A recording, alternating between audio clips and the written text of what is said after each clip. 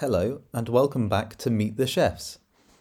Today I'm talking to Liam Nichols, the head chef and founder of Store in Stoke Mill. Here he offers a really unique small-scale dining experience, as you'll hear him explain. He's had an incredible career that's taken him from the States all the way back over here, and he's worked with some of the most amazing chefs you can think of. He's also just been awarded his first Michelin star last week. So as you can imagine, it's been a seriously busy 7 days. Thanks so much again to Liam for giving me the time, and enjoy our chat. Okay, so welcome back everyone to another one of these Oxford Eat podcasts. Today we're meeting another chef. We're meeting the fantastic Liam of Store. So before we move on to your restaurant, Liam, which you are, of course, head chef of, I wanted to just sort of talk a little bit about your background and how you arrived here. So I was wondering if you Yeah. could talk to me a little bit about your upbringing and who inspired you to get into cooking. I'll tell you, a big part of it is my dad. Definitely my dad. He was a baker. He's a baker by trade. So there was Mm-hmm. always sort of home cooked meals when we were younger. Um, he was always cooking the meals. It was never mum. Mum's an awful cook. Um, it was definitely my dad. Sort of definitely cooking at the weekends, cooking in the evenings. Mm-hmm. So Were you always sort of like helping? Were you always helping out with that?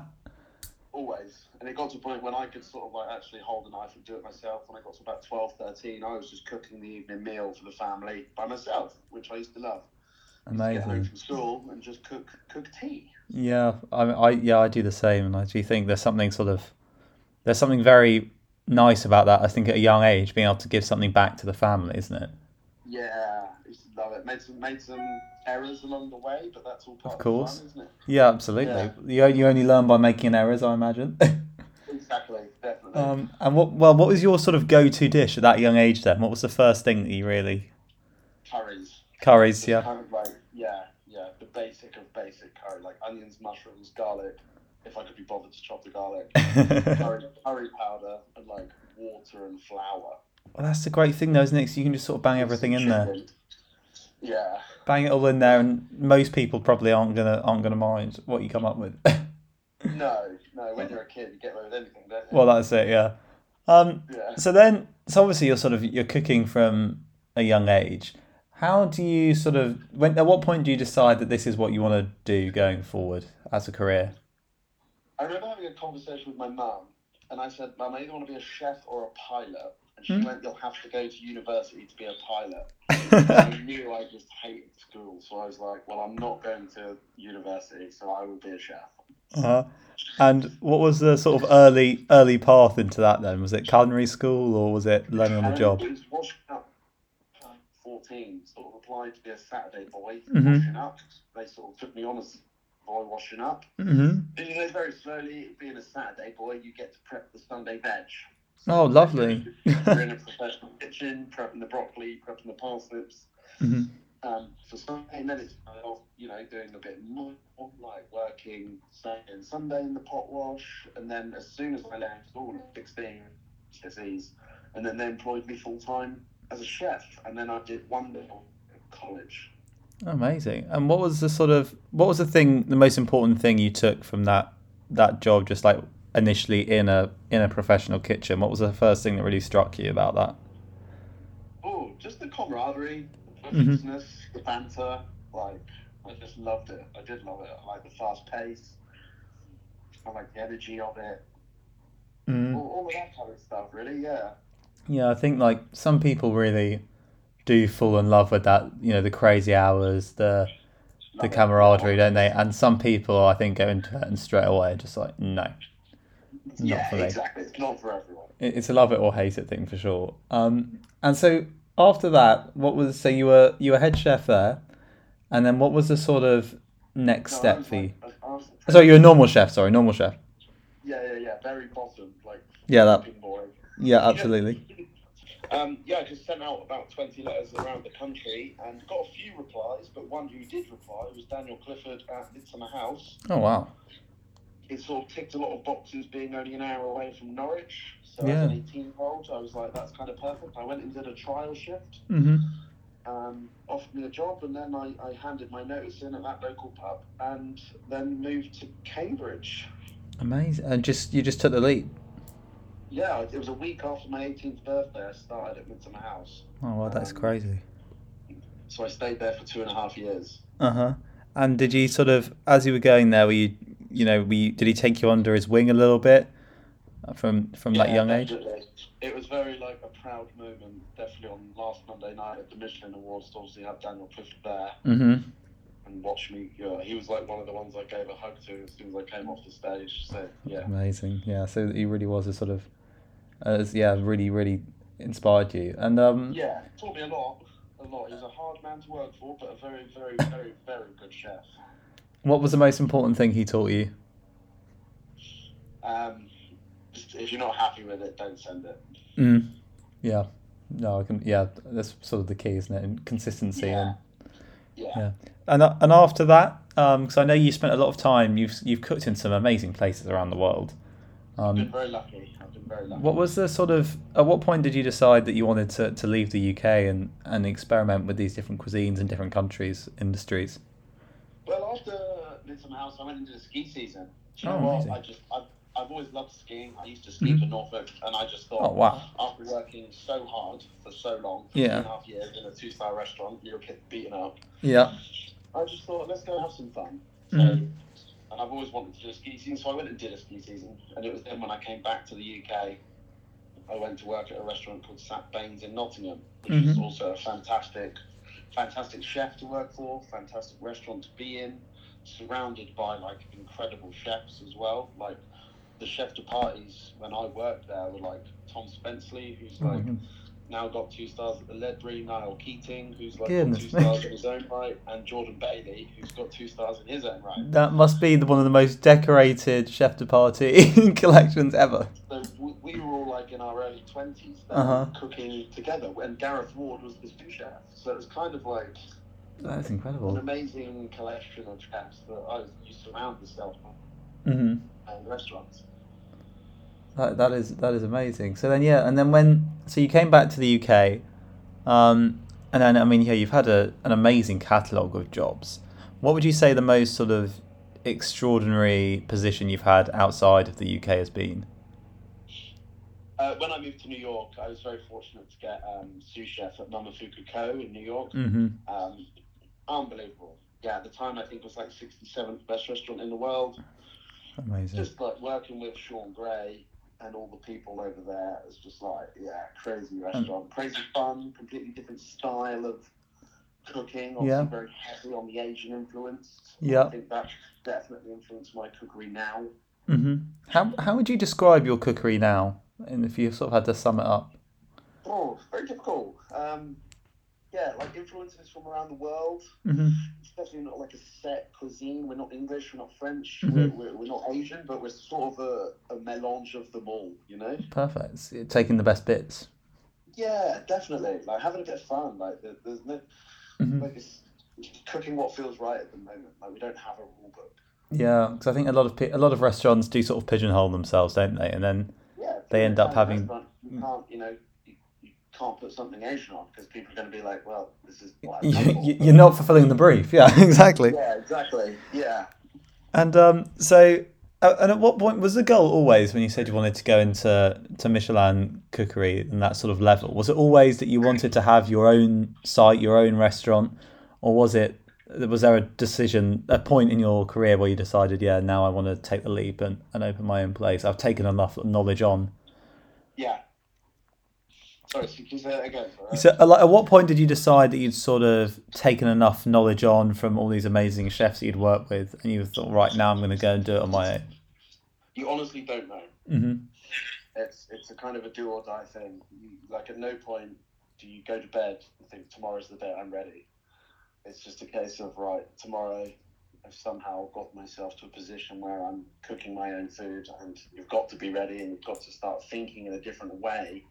Because when you work for these chefs, a lot of the time you're just told what to cook. Mm-hmm. Like they're telling you how to cook their food. Yeah, of At course. some point, when you get to a point where it's your restaurant, you have to then be like, oh, I now have to tell someone else how to cook my food, and Mm-hmm. it's quite a hard thing. Yeah, it's difficult. And was that exciting for you, the idea of being able to come up with all these dishes yourself and really sort of model store from the bottom up, or was it Yeah, daunting and or a bit very, of very both? nerve-wracking. Yeah, very nerve-wracking because Mm-hmm. I mean, store's an open kitchen. I'll show you some pictures of it. So Mm-hmm. literally, if people don't like it, I have to watch them eat it and not enjoy it. You know? Yeah. So, I mean, Store's a fascinating restaurant, and I haven't visited, but I've read a lot about it. Do you mind sort of giving an elevator pitch to the listeners for us about exactly what you guys do and what your ethos is? Yeah. So I mean, this used to be the private dining room of the Stoke Mill main restaurant. So during COVID, obviously the private dining, like large table dining, was not a thing. Mm-hmm. So a bit of a drunken conversation between myself and the owner, Andy Rudd, at the pub. We just thought we'd make the private dining room into its own separate Mm-hmm. restaurant. So we sort of set about building a kitchen, purchasing tables, buying all the plates, different glassware, different cutlery. So completely different everything Mm-hmm. for what Stoke Mill uses. And the theory was that we would just cook a tasting menu in the room in front of the guests, Mm-hmm. serve it ourselves, and that'd be that. It's very supper club esque. It sort of strikes me. Yeah, yeah, we just try and have fun, you know? Uh huh. And it's sort No of tablecloths, like nothing fancy. We play house music. I'm a big lover of house music. oh, brilliant. So I have a playlist full of Daft Punk, remixed Empire of the Sun, um, Eric Prydz. I love Eric Prydz, so I play a lot of Oh, Eric Prydz. I love Eric Britt. What happens if someone Yeah. doesn't like house? I feel like that's Well, a some old people make comments, but you know, I wouldn't go to their house and tell them what music to play. yeah, quite yeah, exactly. You know, They've decided to come. They've made the leap.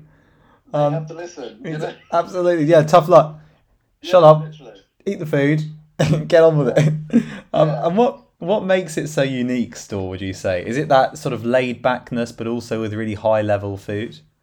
I hope so. I want people to be relaxed here. I think Mm-hmm. that's always my goal. It's always like I like to feel relaxed in restaurants. I like watching people eat the canapes with their fingers. You know, I like to. Yeah. People like think we're a fine dining restaurant. I've never called this a fine dining restaurant. People call it that. I've never called it that. I don't Mm-hmm. think it is that. I don't want it to be that. I want it to be more just like a nice place to be that hopefully serves some tasty food. And what's your sort of clientele like? Because you say obviously you get some older people come in and maybe not agreeing with the house. Is it? Well, yeah, sort Of of. I course, we mean, get a few old people, but they're brilliant. yeah, of And I course. think hopefully we're a bit more refreshing in what we're trying to do. Mm. I think people, obviously, traditionally, the chef is stuck in a kitchen behind a wall. Mm-hmm. Whereas I think what me and Hazel do, who's the chef I cook with, Mm-hmm. a lot of people like to talk to the chef. Mm-hmm. So I think that's a big draw for what we can offer is people like to have a chat with us and find out what we've done, what we're doing, what we're planning, and things Mm-hmm. like that. And do you get I mean, do you get people coming back time and time again, or is it sort of more people We're very travelling? lucky, honestly. We have had some very loyal regulars, like, Mm-hmm. you know, I won't name names, but some people come every like 6 to 8 weeks. And I think That's for a incredible. restaurant like this, to have that draw back, like they just Mm. keep coming back. And it's great to see, yeah, honestly, because you build up a relationship with them along the way. Yeah, of course. And do you think that sort of I mean, is that because of where you are? There's maybe fewer places offering sort of that level of cuisine, or do you think it is just because I mean that's not even true anymore, is it? Because where you are, there's increasing. Like traditionally, There's obviously, increasing restaurants, yeah, yeah. exactly. Traditionally, and it would be well, all the stars are in London, so if you've got one Yeah, up north, then you're going to be drawing people from all over the place. But now, I think the fact that you've managed to maintain that must be really quite unique. yeah. So no, it's cool. I think it's a really good position to be in. Amazing. Um, And your tasting menu is it ever changing? Is it sort of service to service, day to day, week to week? yeah, we definitely don't do the whole shebang at once. We try and do like one dish every week or every other week, Mm-hmm. like because you get into a bit of a rhythm, and the more a dish is on, the more you can refine it. Like if you put a dish on in week one, Mm-hmm. you know, by the time you get to week three, it'll look better, it'll be better. You've refined it, you've made Yeah, of it course. like along the way. So it's nice to kind of get it to a point where you're really happy with it, and then run with it for a month. Like it's What's that process like? I mean, talk me through sort of how you come up with that. Do you Oh, sort of see what's sleepless on? nights. Yeah, sometimes you sit there and wonder what you're going to cook, and then you don't have a clue. Then you get an idea, then another idea springs off that idea, and then all of a sudden you kind of pull a dish together. Like, Uh huh. go speak to the other chefs in the building. Like, what do you think of this? What do you think of that? Mhm. And then things just develop and work. Yeah, I think that's. I mean, I wasn't. I mean, I wasn't a chef when I was working in a restaurant, but which had a Michelin Green Star, and it's that sort of. It was a similar tasting menu, and working with the chefs, even just sort of with the front of house team, because it was very small scale to sort of everyone together do mise en place and come up with these dishes. It's sort of the most exciting thing about working in a kitchen like that, isn't it? Yeah, definitely, So, definitely. if I had to go onto your menu now today, what's Yeah. your favourite dish on there today? I really like the chicken waffle because I think it's a Oh. bit playful, bit fun. So it's like a waffle that we season with some mixed spice. Mm-hmm. Then we do like a Paco Jet chicken liver parfait. Oh, okay. So we put like a nice roche of that on top, and then we make blood orange marmalade. Put that on some pickled cranberries, and then we do like a Unbelievable. piece of fried chicken thigh, like buttermilk Oh, chicken. so this is like proper you. I feel like you're taking inspiration from your time in the States here. Exactly, it's proper dirty American, isn't it? Unbelievable. And then we cover it in like soy and maple reduction. So we just boil Oh. equal parts soy and maple, and then we make like this savory crumble out of Mm-hmm. Jerusalem artichoke skins. Oh my goodness, that is amazing. So yeah, we slowly bake Jerusalem artichokes, squash them, dehydrate them, fry them till they're crisp, and then chop them. And that's like we mix that with chive, and then we Mm-hmm. put that over the top. I feel like this dish perfectly sums up the amount of effort that you guys go to for every Yeah, single I item know. that comes out the kitchen. That is amazing. I How know. how Because some many? people say to me, they're like, "Why don't you just blend the artichokes?" Well, Because the answer is they go to powder. But yeah, I don't like it exactly. when they're powder. I like it when it's like the size of like a crumble. Yeah, amazing. I mean, how many covers are you? The most we can do is 18. But yeah, Amazing. we due to our table, it depends on the table configuration, but Uh huh. anywhere between like 12 and 16 is a comfortable number for us in the kitchen. Mm-hmm. And drinks, what does sort of is that all paired with you guys or do We you? offer two pairings. Uh-huh. Yeah, we've recently brought in a sort of we do a pairing A and a pairing B. We call it. One is Mm-hmm. £45 and one is £85. Okay. So I mean, yeah, you'll still keep it at sort of a very affordable level for people who are searching for high level Yeah, cuisine, but it's not out of it. It's definitely. not out of everyone's price range. I don't think so. I think we give a very good product at a reasonable price. And how challenging has that been recently with increases in everything, in prices of produce, electricity? I mean, you Yeah, guys it's must be. wild. It is wild. And does a smaller scale make that more difficult for you? Definitely, because it's still you still got to have all the stoves, the lights on when people are in the building. But we make it work. It's we make Hmm. it work. And I mean, if you had to sort of say which, because obviously we talked about a lot of the places that you've worked over the years and the people you've inspired who've inspired you. Are there any restaurants in particular in England and across the world that you really take inspiration from, where you haven't worked but you've visited and gone, wow, this is what I want to do. I really love a restaurant in Montreal called Joe Beef. It's Uh-huh. like a quite classic French bistro, but it's always busy. It's always rammed. It is classic French food, but with a kind of a modern twist. It's Hmm. just incredible. Like really, really fun food. I've been to Montreal 3 times. Every time I've been to eat there, it's just fantastic. Amazing. Okay, a couple more fun ones to sort of to end it on. The first one is dinner party. So you're cooking for 5 people, Yeah, and I mean they can be whoever you like. Who are they essentially? dead or alive. Yeah, dead or alive, both. You'd have to have Anthony Bourdain though, wouldn't you? Yeah, it's so funny because the person I was asking Honestly, this yesterday said the exact same thing. honestly, he's like, if you've read Kitchen Confidential, Yeah. I mean, I read Kitchen Confidential when I was 18. Hmm. Didn't really understand it, and obviously I didn't really understand New York. Then after I read it when I was about 28 Yeah. again, after I'd lived in New York and a chef a lot longer. Such a good book. It's so good. Yeah, I completely sort of. Yeah, it's like a manifesto of cooking. It's incredible, isn't it? Yeah, The it's insight it brilliant. gives. So Okay, so good. we've got Anthony. Who are we putting alongside him? Delia Smith. Oh, oh, I feel like those two, if they didn't ever meet, they absolutely should have done. I know, I know. And then third would have to be Keith Floyd. Mm, yep. I used to love watching him when I was younger. Uh-huh. Yeah, for sure. Flash Floyd, bit of an Oh, bit so of an good. iconic book, that one. Yeah, and then Gordon Ramsay, because, you know, Because you've got Gordon. to. He's Yeah. Gordon. Oh, the last one. Last one.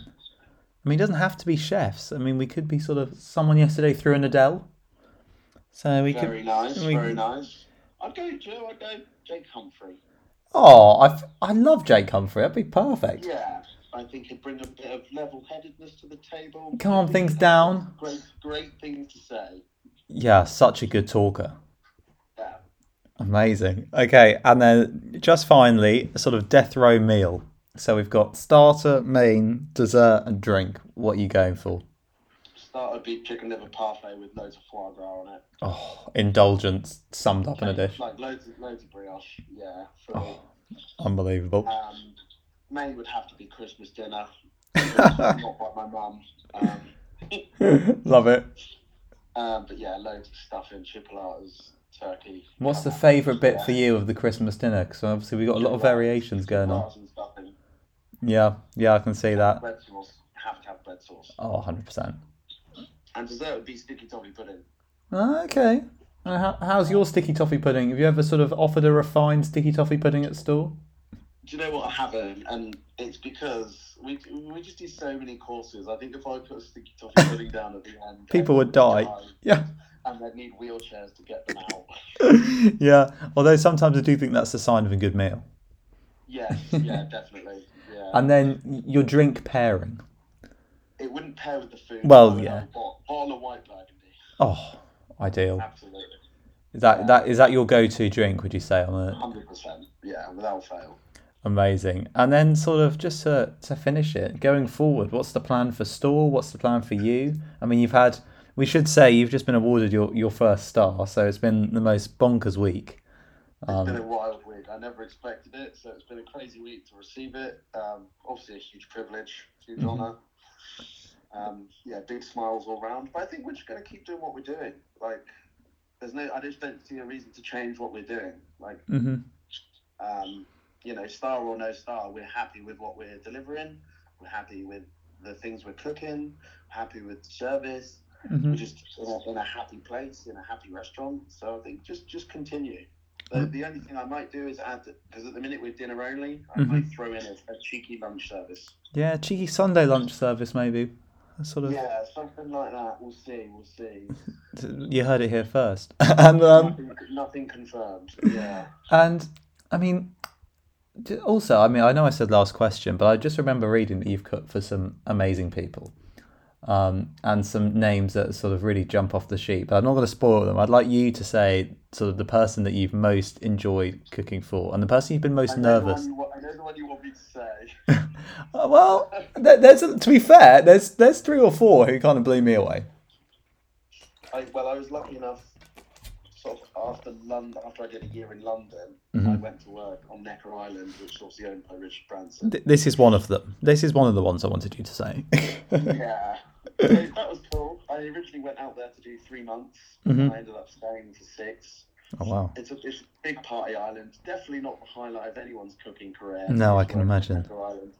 You're cooking for a lot of wealthy American people. A lot of very rude people, perhaps. Yeah, no, do you know what? There was actually some very lovely people. There was some really met some apps because everyone's in holiday mode. That's true. Yeah, I can say that. Yeah. We're all just there on holiday, having a good time. Everyone's drunk. It was beautiful. Amazing. Well, thanks so much, Liam. And you know what? It's been an absolute pleasure. And as I say, I'm going to let you get away because it's been a busy week and it's only going to get busier this week, I imagine. Yeah, the book is filling up. It looks like a lot of hard work. Well, you know, this is what you've got yourself into. I know. Thanks so much. And thanks for giving me the time. Thank you very much. Bye. Lovely to meet you. Take care. Thanks so much again to Liam and to you for listening.